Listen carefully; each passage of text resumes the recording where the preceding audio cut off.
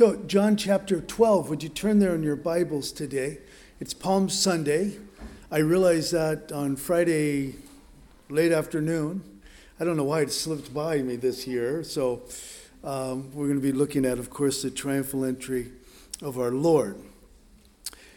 Reminder, or it was not said, but at the Good Friday service, there's no child care. So if you want to come, bring your kids if they're able to sit through it. It's usually a shorter service. We come together. We just read some scripture concerning the crucifixion, the sufferings of our Lord. And then we'll partake of communion together and then worship, of course. But it won't be a long service. So just so you know that, so you don't come thinking that there's child care for that. Well, our text begins for us today in verse 9 of chapter 12, John's Gospel. Now, a great multitude of the Jews knew that he, that's Jesus, was there, and they came not only for Jesus' sake, I'm adding words. They came not for Jesus' sake only, but that they might also see Lazarus, whom he had raised from the dead. But the chief priests plotted to put Lazarus to death also, because on account of him, many of the Jews went away and believed in Jesus. Now, before I read any further, what are the next words in your Bible? Triumphal entry. Okay. So I want you to note that. We'll come back to that in a moment. So the next words there are triumphal entry. But the verse goes on, so the text goes on, the scripture goes on. It says, the next day a great multitude that had come to the feast, when they had heard that Jesus was coming to Jerusalem, took branches of palm trees and went out to meet him and cried out, Hosanna!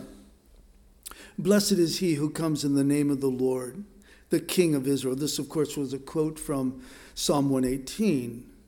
Then Jesus, when he had found a young donkey, sat on it, as it is written, Fear not, daughter of Zion, behold, your king is coming, sitting on a donkey's colt. And so that's obviously a quote from Zechariah 9:9. Father, we pray that you might teach us as we consider once again another year, another Palm Sunday, another opportunity to read this portion of Scripture, Lord, and to reflect upon that great event that really marked the beginning of your Passion Week. And so, Lord, we pray that you'd give us fresh eyes, fresh perspective as we look at the text today. We ask this in Jesus' name. Amen. I wanted to point out what was written in your Bible, triumphal entry, because if I was to give a title to my Bible studies, which I don't typically give a title to my Bible studies unless it's a topical study. But if I was to give a topic, a name to this particular Bible study, I might call it something like, Things Are Not As They Appear to Be. And I want you to consider, because as we read the text, we have that triumphal entry, but it's important to note that nowhere in the Bible is this event called the triumphal entry. This is added by those who put our Bibles together. So that's not scripture, triumphal entry. That was just simply added. And I think it's worth noting that the word triumphant, it means experiencing or celebrating victory or to win. So keep that in your mind as you're kind of reading through the text. And all of you, I'm sure, are very familiar with this portion of Scripture. The triumphal entry of Christ. Jesus makes his way into Jerusalem.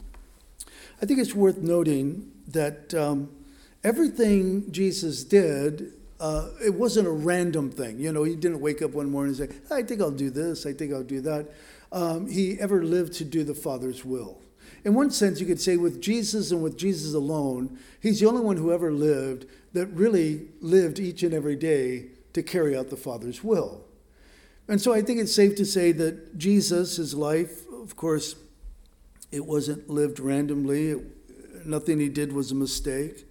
In fact, I think it's worth noting, and you guys have noted it, surely, if you've studied the Scriptures, that many of the things that Jesus did were foretold before Jesus ever did them. And that's important because this book that we read is not like any other book. It's a living book, the scripture tells us. And it foretells things. It tells things before they happen so that when they happen, we may know that he is God. Who? The one who inspired all of the writings of scripture, the Lord himself. For example, we know that his birth was foretold in the Old Testament by the prophets. His life and ministry was foretold. His arrest and the scattering of the disciples was foretold before it ever happened. His mistreatment and rejection by the Jews was foretold. His scourging and crucifixion by the Romans was foretold.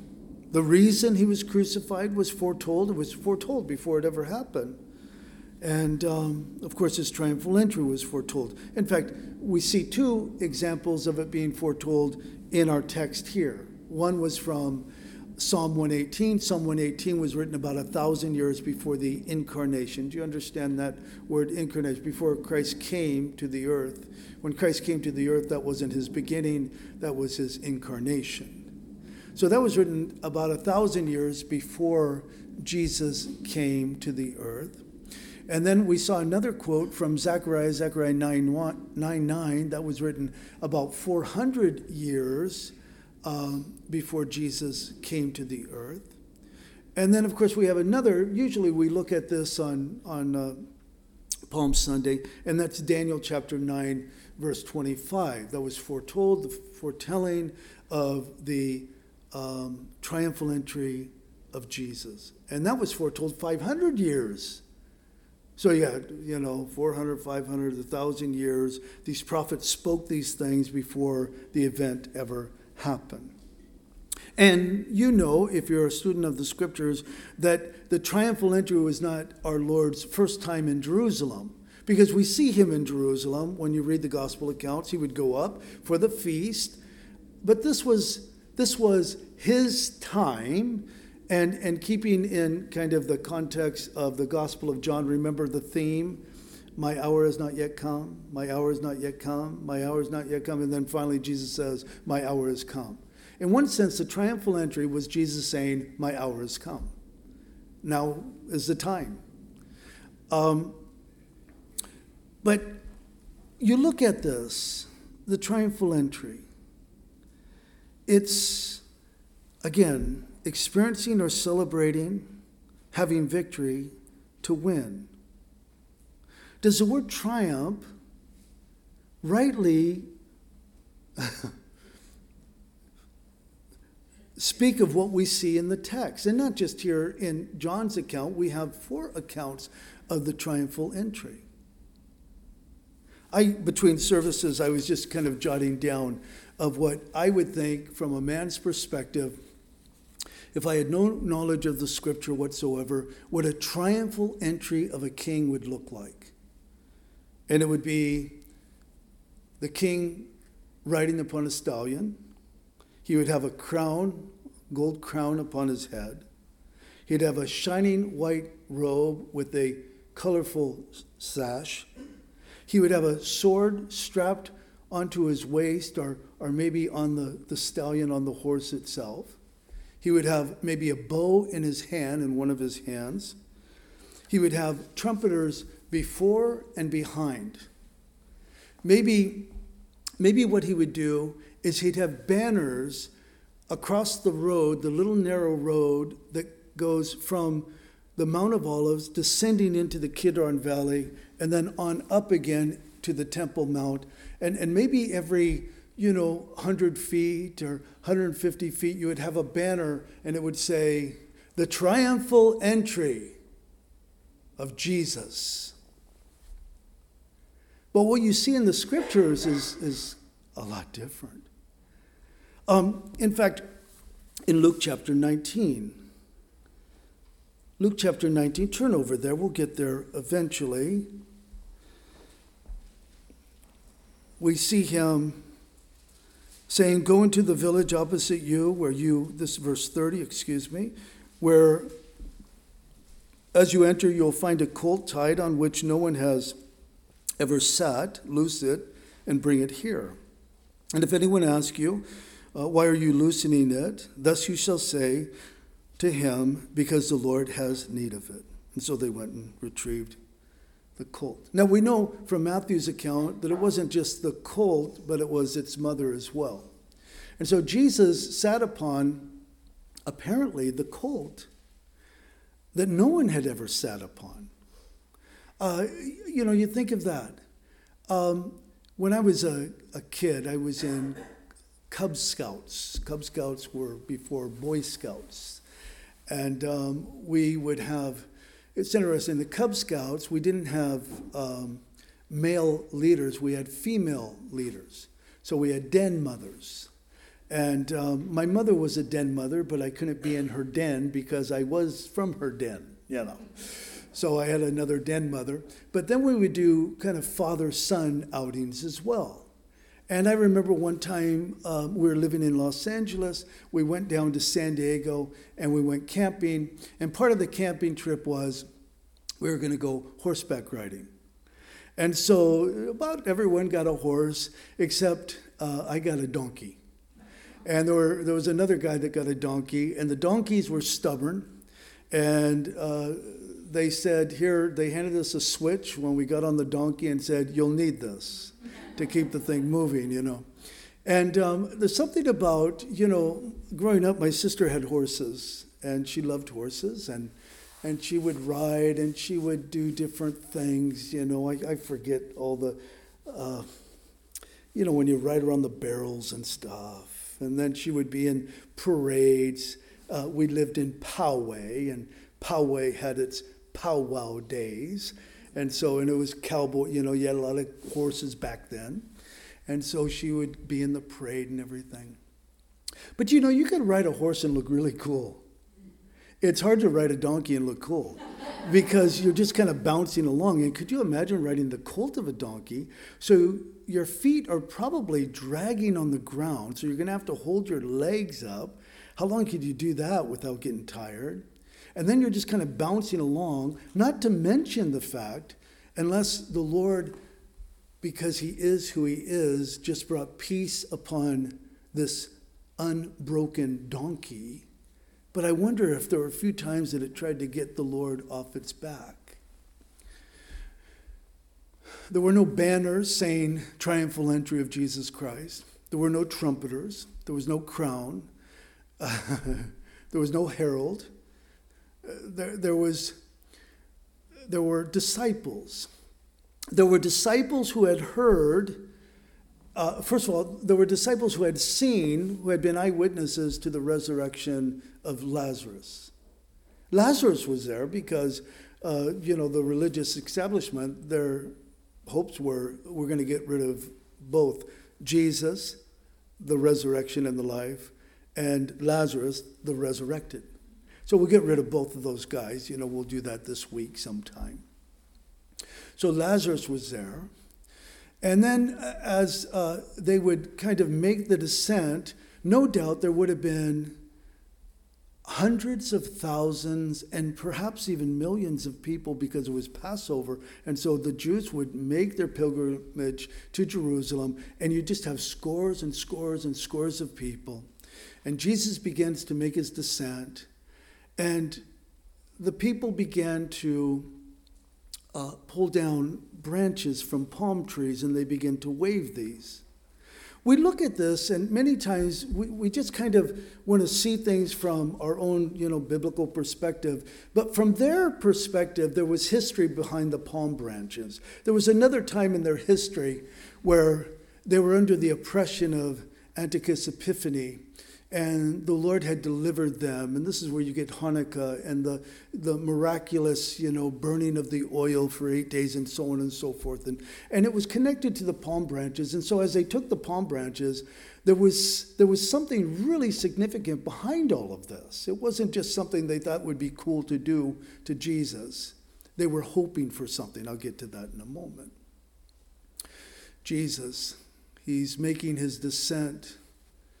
You would have people, you'd have pilgrims from outside of Jerusalem and others, and they might say, who is he? Who is that man? Obviously, some of these folks are paying him attention. They're taking off their garments, their outer garments. They're lying them on the road so that he could ride upon their garments. What is this all about, And so you would have others that would say, you don't know who he is? Well, you see the guy over there? Yeah, I see him. He was dead for 4 days. And see the guy on the donkey? Yeah. He rose him from the dead after 4 days. Wow. I mean, that would be all you'd need to hear. You come for Passover, unleavened bread, Passover, and you're thinking, wow, who has ever heard of such things?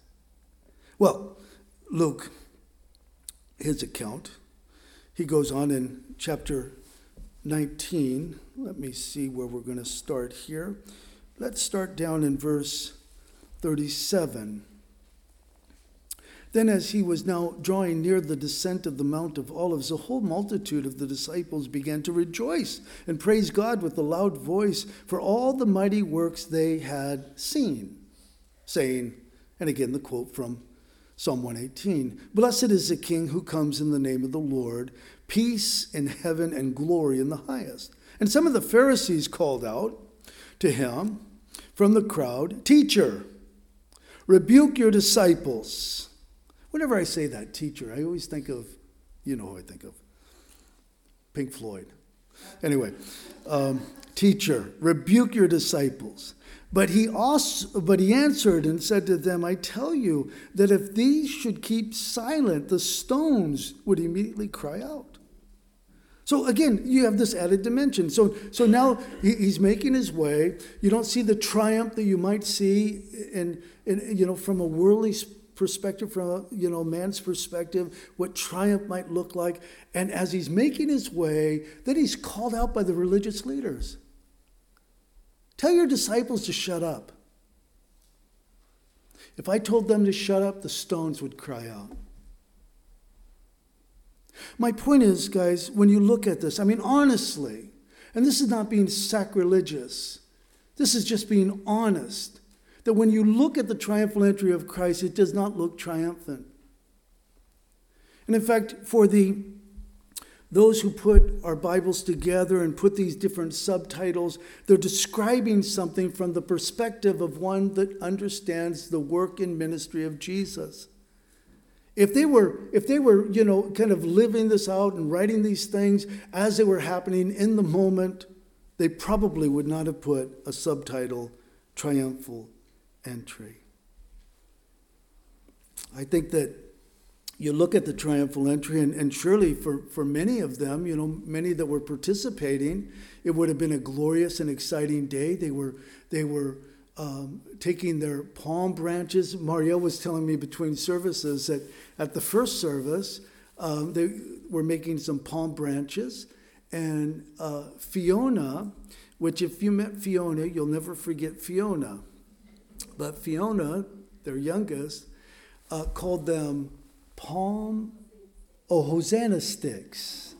Hosanna sticks. She said, I want some Hosanna sticks. So they got their Hosanna sticks, and they were waving that, and they were cheering, and they were singing, Hosanna. They were saying, "Save us, save us."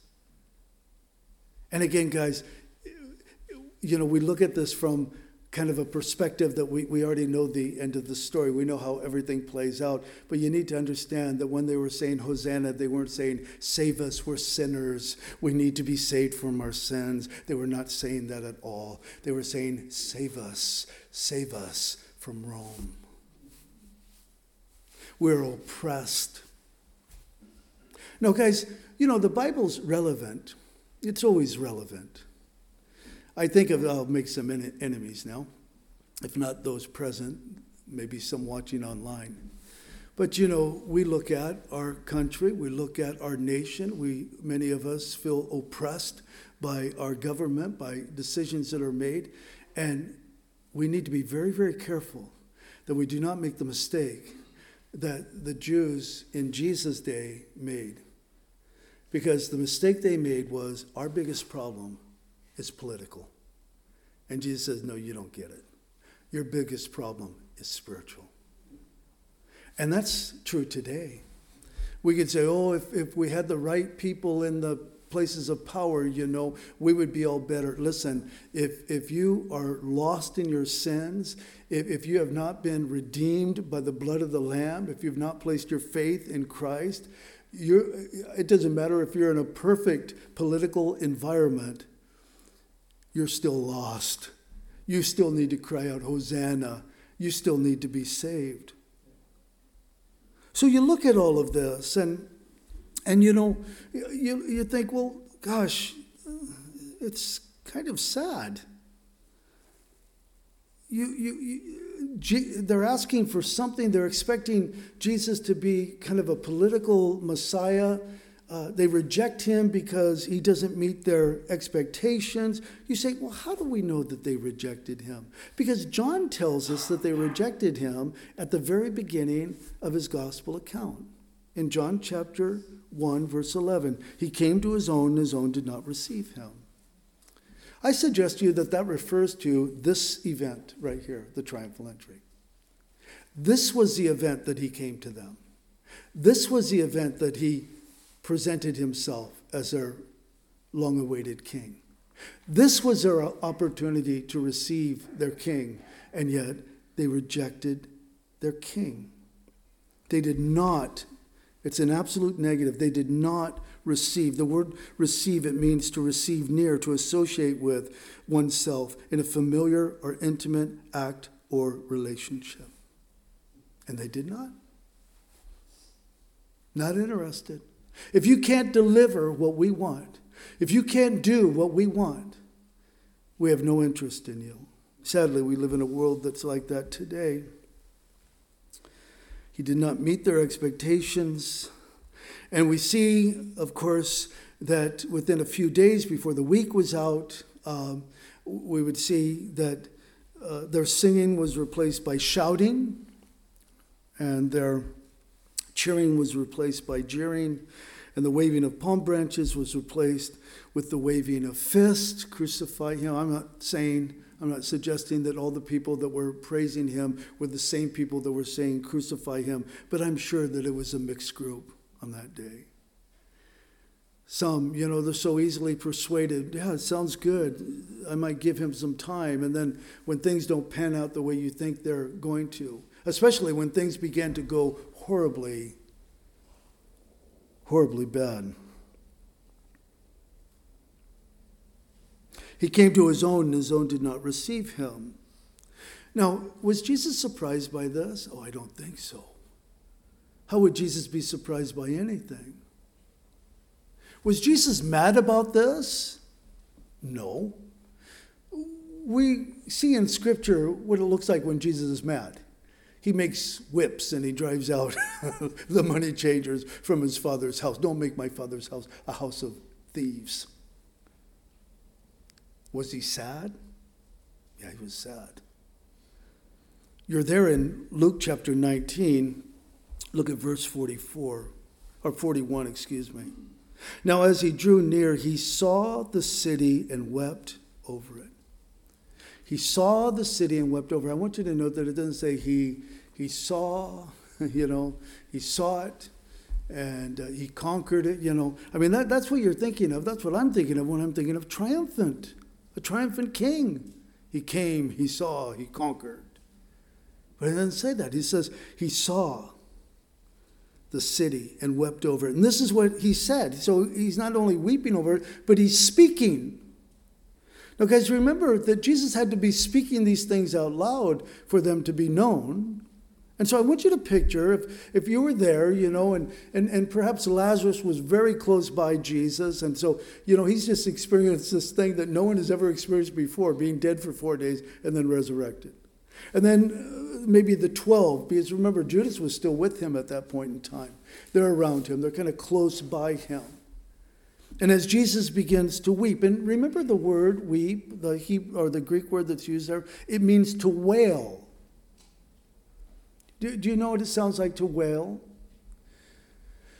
There's been a few times in my life where I wailed. When you wail, it's not like tears slowly going down your cheek. A wail is something that seems to come from the belly, and it just kind of works its way up, and it kind of comes out as a, oh, almost a groan or just a loud crying out. And he said, if you had known, even you especially, in this your day, the things that make for peace. See, you guys are here, you're hoping for a political Messiah. You think your biggest problem is the Roman occupation. Oh, that's not what brings peace. He might say, you had no peace in this land long before the Romans came. You had no peace in this land long before the Greeks came. You had no peace in this land long before the Babylonians came. He's speaking of a different kind of peace, isn't he? But now they are hidden from your eyes. For the day will come upon you when your enemies will build an embankment around you and surround you and close you in on every side and level you. Note this. And level you. And then listen to what Jesus says here. And level you and your children within you. That should stop your heart for a moment. I'm going to lay a heavy trip on you. It's Palm Sunday, but I'm telling you, parents, you are responsible for your children. Until they come of age, you are responsible. You need to set the example. You need to set the standards. You need to set the barriers. You need to say no. You need to say yes to the things that are good and right. It's our responsibility. And I think of the fact that when you look at this, because the parents did not know the day of their visitation, their children were going to pay for it. You say, that's not fair. It's the way it is.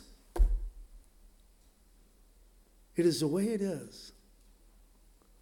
I remember I used to look for illustrations, when I first started teaching the Bible on a regular basis, there was kind of this format. And it's funny because when I watch other pastors teach, sometimes I think they're still doing the same format. You get up, you tell a joke. And then you have a 3-point message. And then and it's all these things. And then you have to write illustrations. And I remember buying all of these books on illustrations. And I remember reading this illustration.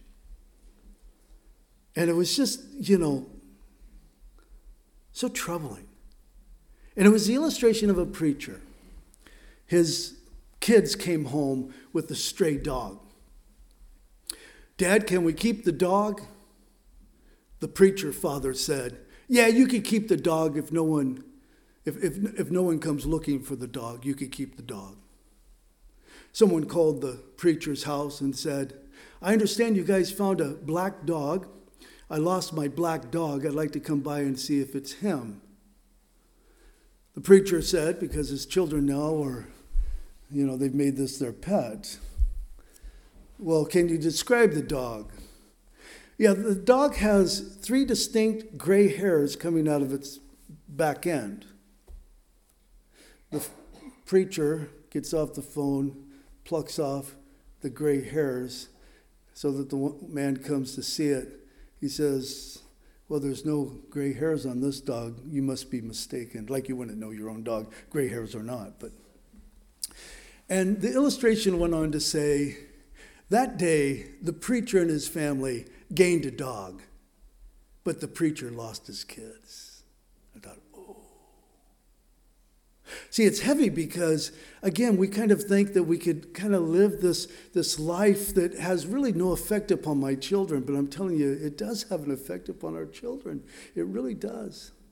I know I'm going off on a rabbit trail here, but Tracy and I had friends many, many years ago, and we were visiting them, And they said to us, the Lord has been showing us something recently. And we said, well, what's that? It's always good when the Lord is showing you something. They said our children have these horrific nightmares. I mean, just horrible nightmares. And they wake up in the middle of the night and they're screaming, and it's so hard to, comfort them and everything else. And we're wondering, what in the world's going on? And then we as we took it to prayer, we realized, and they kind of said it bashfully because it should have been obvious to them. But they said, kind of our entertainment is we like to watch horror films. And we don't watch the horror films when the kids are up, and we keep the volume down. We surely wouldn't expose them to this. And the Lord has shown us that what we're doing, we think we're doing in secret, is having an effect upon our children. And that stuck with me.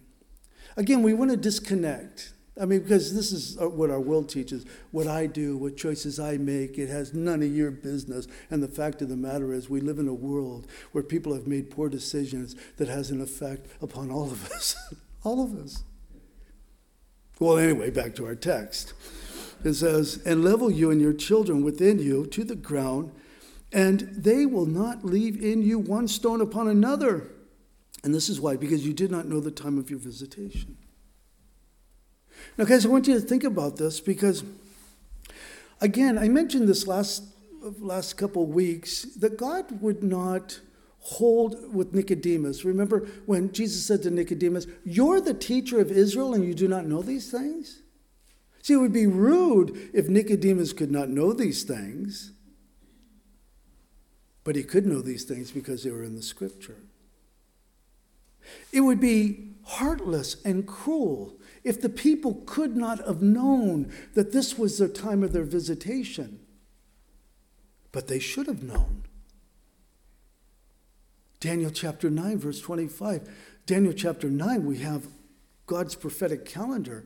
I mean, we have the exact day that Jesus was to make his triumphal entry into Jerusalem. He made his triumphal entry into Jerusalem on that day, and rather than receive him, they rejected him.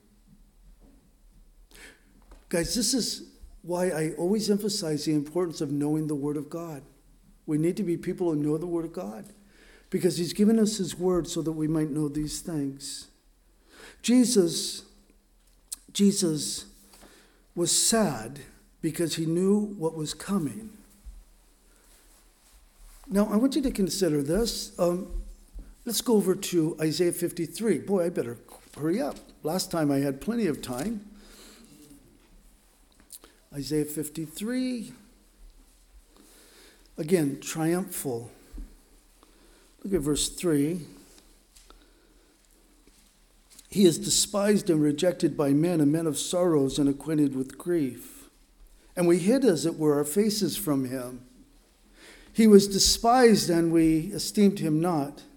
Surely he has bore our griefs and carried our sorrows, and we esteemed him stricken, smitten by God, and afflicted. But he was wounded for our transgressions. He was bruised for our iniquities. The chastisement of our, what does it say? Peace was upon him. And by his stripes we are healed. All we like sheep have gone astray. We have turned every one to his own way. The Lord has laid on him the iniquity of us all. Who did? The Lord did. The Lord laid on him. Look at verse 10. Yet it pleased the Lord to bruise him. Who? He has put him to grief. Who has put him to grief? Triumphal? Things don't always appear as they are. Luke 19, weeping.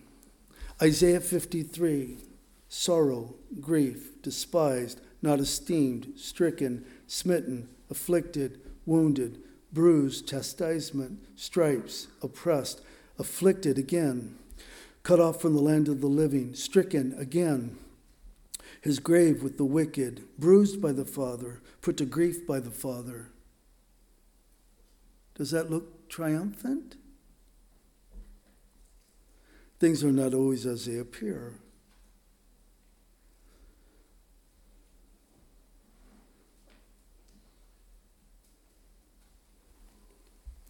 Well, let's get to the triumphant part, huh? Midway down verse 10. When you make his soul an offering for sin, he shall see his seed, his offspring. He shall prolong his days, triumphal. And the pleasure of the Lord shall prosper in his hand, triumphal. He shall see the labor of his soul and be satisfied, triumphal. By his knowledge, my righteous servant shall justify many, triumphal. For he shall bear their iniquities. Therefore, I will divide him a portion with the great, and he shall divide the spoil with the strong. Because he poured out his soul unto death and was numbered with the transgressors. He bore the sin of many and made intercession for the transgressor. Triumphal. It was his triumphal entry because of what he would accomplish in that week. I hope, the Bible says for those who are in Christ, we're more than conquerors. Or in other words, we're more than triumphant. Have you placed your faith in him? His suffering was foretold, but his triumph was foretold. Guys, Romans 5:8. But God demonstrates his own love toward us in that while we were still sinners, Christ died for us. You say, I know that verse. We should know that verse. But this is why there was a triumphal entry. This is why there was a crucifixion. This is why there was a resurrection. It was God demonstrating his own love toward us. There will be people who will stand before the great white throne judgment of Christ. I don't know if they will say in that moment, or maybe they'll just have the perfect revelation, I blew it. But I wonder if any would say, I didn't know. And he'd come back and say, well, why didn't you know? I sent prophets. I sent messengers. I gave you my word. I was long-suffering. I was patient. I don't want any to perish, but all to come to repentance. I've given you opportunity, and you did not take opportunity. You deemed him unworthy of your time. You deemed him unworthy of your life. No one will be able to stand before the Lord at the great white throne judgment and say, you didn't love me, because he proclaimed his love. When Isaiah speaks about or uses the word many, and you say, why doesn't it say all? Because sadly, not all are going to come to faith in Christ. Many will, but not all will. For some, in this life, and this is, in this life is the only time it really counts. For some, they will bow the knee, confess with the tongue that Jesus is Lord. Now, we do that now in this life, and we have the assurance of salvation for all eternity. But at the judgment, the great white throne judgment, there will be those who will bow the knee, confess with the tongue that Jesus is Lord. But it's absolutely meaningless. It's just simply acknowledging who he is. It's appointed for a man once to die, then the judgment. There's not second chances. Guys, we are living on the threshold of our Lord's coming.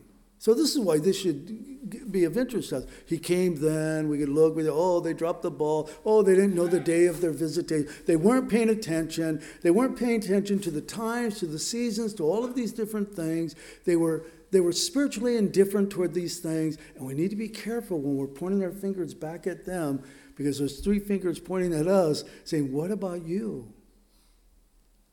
We're living. I mean, Jesus could come back today for his church. And yet, many of us live as if, no, that's a long way off, and I just can't imagine that happening. And no, don't get me wrong. Tracy and I were talking about this a few days ago, how as Christians, we're taught in the scriptures, we occupy. We don't hunker down. We don't, build bunkers and that type of thing. We keep living our lives. But the person who lives their life with the expectation that Christ can come back today lives their life differently than the person who doesn't believe he can come back anytime soon. I mean, it's true. Let me read just a few verses to you, partial verses. Revelation chapter 3, verse 11. Behold, Jesus is speaking in all of these. Revelation chapter 3, verse 11. Behold, I'm coming quickly. Revelation chapter 16, verse 15, behold, I'm coming as a thief. Revelation 22, verse 7, behold, I'm coming quickly. Revelation chapter 22, verse 12, behold, I'm coming quickly. Revelation chapter 22, verse 20, surely I am coming quickly. I wonder, the book of Revelation, it's the last book of the Bible. It's the book that tells us what's coming. It's the revelation of Jesus Christ. It's picking up from the resurrection and the ascension. It's picking up, the book of Acts is the Acts of the Apostles, or I think better it should be called the Acts of the Holy Spirit. The Holy Spirit working in and through believers, the church. But then you get to the book of Revelation. We have the revelation of Jesus Christ. We see him in heaven. We see that glory. We see that triumphal picture of Christ as we might expect. And he says, I'm coming. I'm coming. What if the Lord just says, well, maybe people will read my Bible like they read other books. Usually, you read a book from beginning to end. Maybe they'll read it that way. And by the time they get to the end of the book, this will be drilled into their head because I'm going to repeat it over and over and over again. I'm coming, I'm coming, I'm coming. Now, you might protest and say, wait a minute, it says he's coming quickly. He mentions that, 4 times? And then he's coming as a thief the other time? It hasn't been that quick. It's been 2,000 years. Remember what Peter said with the Lord? A day is as 1,000 years. So in one sense, we'd say, the Lord might say, I've only been gone for 2 days, man. What's this? What are you sweating about, But you know that the word quickly, it not only speaks of soon, but it speaks of by surprise or suddenly when he comes. I didn't expect you.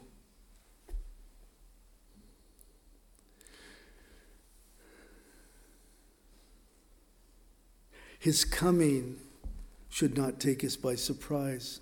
In fact, guys, you look at the world that we're living in, and you live in the same world I live in. I mean, we see upheaval everywhere. I think I mentioned last week, maybe it was on a Wednesday night, but, last week, the rhetoric was, Israel is no more. The nation no longer exists. Civil war in Israel. It's done. And I told the folks on Wednesday night, it's not done because it needs to be here during the tribulation. It needs to be here to fulfill the promises given to Israel. It's not done. But you look at things and we're seeing things that are coming undone, And if we're paying attention to what the scriptures teach, we look at, this push. I mean, we've heard this for a decade or more, where leaders of the world have said, if there was one man that would lead us, we would all give up our authority. Well, the Bible talks about a time coming when one man will lead the world. It's not Jesus Christ, but it's the Antichrist. We see this push toward this, this collapse of our economy, which has an effect upon the entire world. You guys probably heard last week that China and Brazil now are doing all of their transactions not with American money. They used to use American money, U.S. money. Now they're using another means of currency because the American dollar, of course, is diminishing like crazy. We're going to this digital currency. You say, yeah, what's up with that? Read Revelation chapter 13.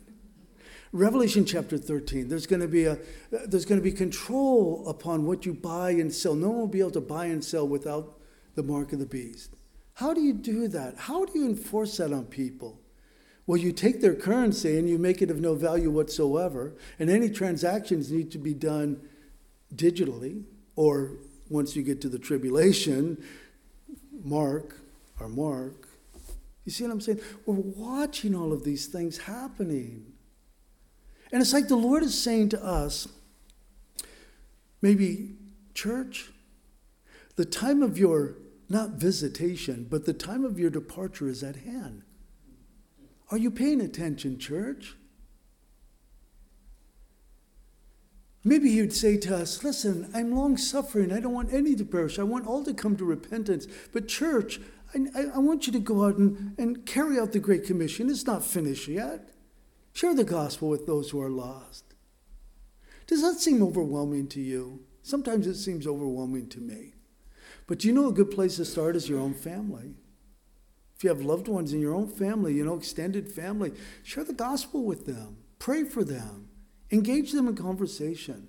Don't be offended because they don't want to talk to you. Or when you show up at their door, they go, oh, brother. I remember when I became a Christian, man, it was like the switch was flipped on and burning bright. And I contacted all my friends and I told them they needed to be born again. And then the very next visit that Tracy and I had, we went down to San Diego. That's where I grew up. That's where Tracy and I met. And we go down there and we're visiting some of my friends. And I remember we went to one of my friends' house. We're knocking at the door and you could hear him like rustling inside the house.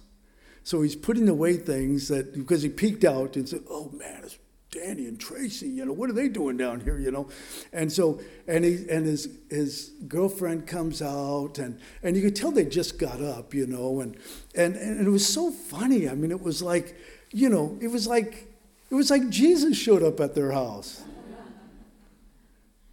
Oh yeah, it was a late night last night, so she just spent the night. I'm thinking, you don't have to explain to me what you're doing. I mean, they were living together.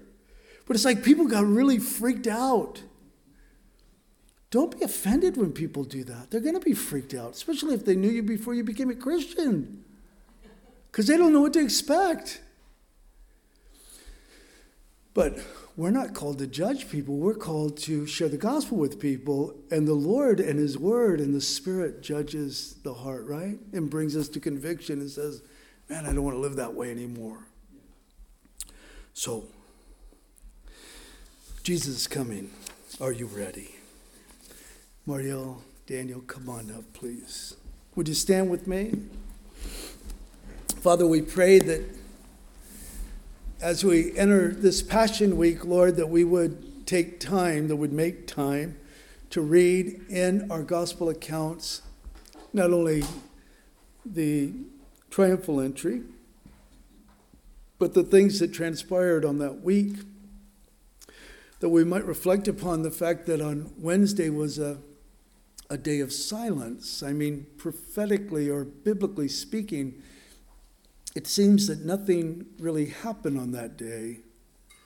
And then they picked up again on Thursday, of course, Friday. And then Saturday would have been quiet as you're in the tomb. And then Sunday, early in the morning, the resurrection. And we pray, Father, that as Christians, because we're really the only ones that would appreciate these things, that we just take time to read through the scriptures and reflect upon those scriptures. And if we have children in the home, Lord, that we would take the time to read the scripture and to talk to our children about these things, Lord. Would you help us as parents or grandparents, Lord, to make the scriptures real? We pray that they would become real to us, that it would really shape our life, the way we live, the way we conduct ourselves, how we do business, how we deal with lost dogs, or whatever it might be, Lord. That we'd be men and women of integrity. Help us, Lord, to be the light that you've called us to be. We pray in Jesus' name. Amen.